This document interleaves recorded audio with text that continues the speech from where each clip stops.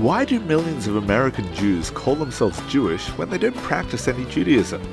Welcome to the Transformative Daf. My name is Rabbi Daniel Friedman. Today we are on page 53 of Tractate Nedarim, and we learn the importance of names and identity. The fact that they identify as Jews means they still care to be part of our nation, and if they care, so must we.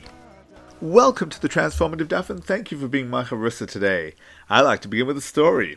Americans who make Aliyah will often retain their Anglo identity for years. One of the classic ways to spot an American immigrant is by how he buys his milk. Israelis drink their milk out of a bag. Not literally out of the bag, but you buy the milk bag and then place it in a special pitcher made specifically for milk. If the jug has disappeared, no worries. They'll just improvise with the washing cup. But after a while, even the toughest Yankee will become absorbed into Israeli life.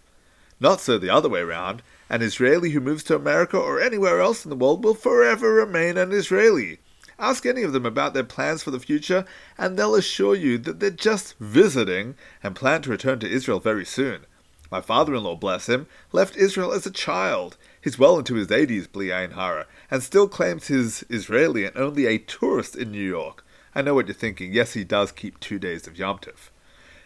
Today's daf discusses one who vowed to abstain from eating certain foods. Does that mean that he must also avoid derivatives of those foods? Let's look at the Gemara. One who vows to abstain from dates is permitted to eat date honey. One who vows to abstain from fall grapes is permitted to eat fall grape vinegar.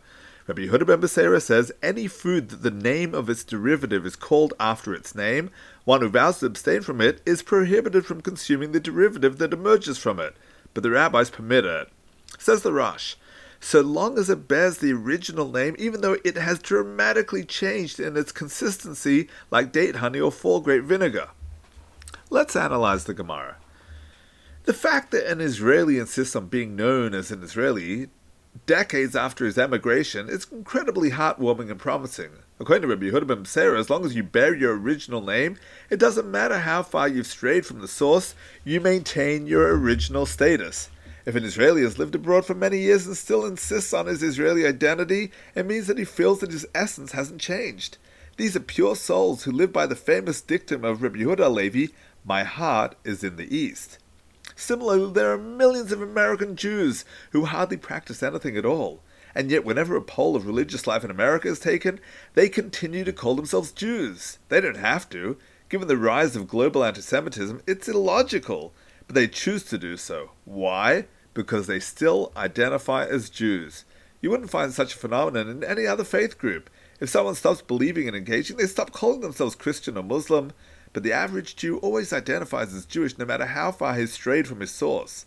Names mean a lot. How we identify ourselves is reflective of how we think of ourselves.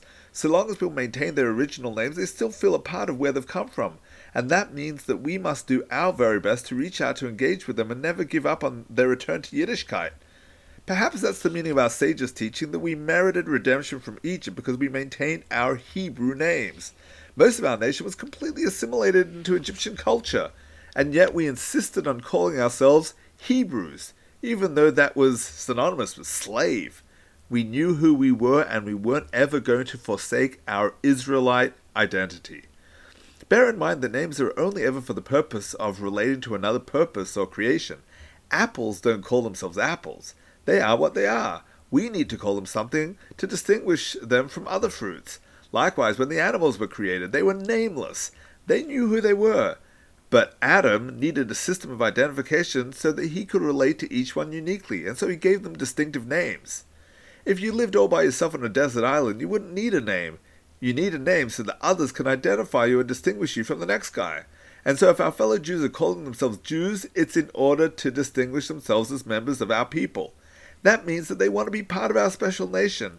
And as we all know, Jewish peoplehood and national responsibility are founded on the commitment that we made to one another as we stood together at Sinai and confirmed prior to our entry into the Promised Land. Don't ever stop reaching out to your Jewish brothers and sisters. Don't ever cease praying for their physical and spiritual welfare. They maintain their original names, which means that they care, and so should we. May you always be there, even for those who are Jewish in name alone, wishing you a transformative day. Thank you for tuning into the Transformative Daf podcast with Rabbi Daniel Friedman. Whether you've been doing Daf Yomi for years or you're not quite ready to commit but want to be part of the Daf Yomi global movement, there's something in the Transformative Daf for everyone. It's about joining the conversation. It's about talking over the Daf with your family, your friends, your colleagues. It means never being short of a discussion starter or a meaningful Dvar Torah. Every page of the Gemara, every word, every letter contains the secrets of the universe. To achieving a life of simcha and purpose, transform your life today. The Transformative Daf is published by Mosaica Press and available at all good Jewish bookstores and online from mosaicapress.com. Thank you, The Transformative Daf.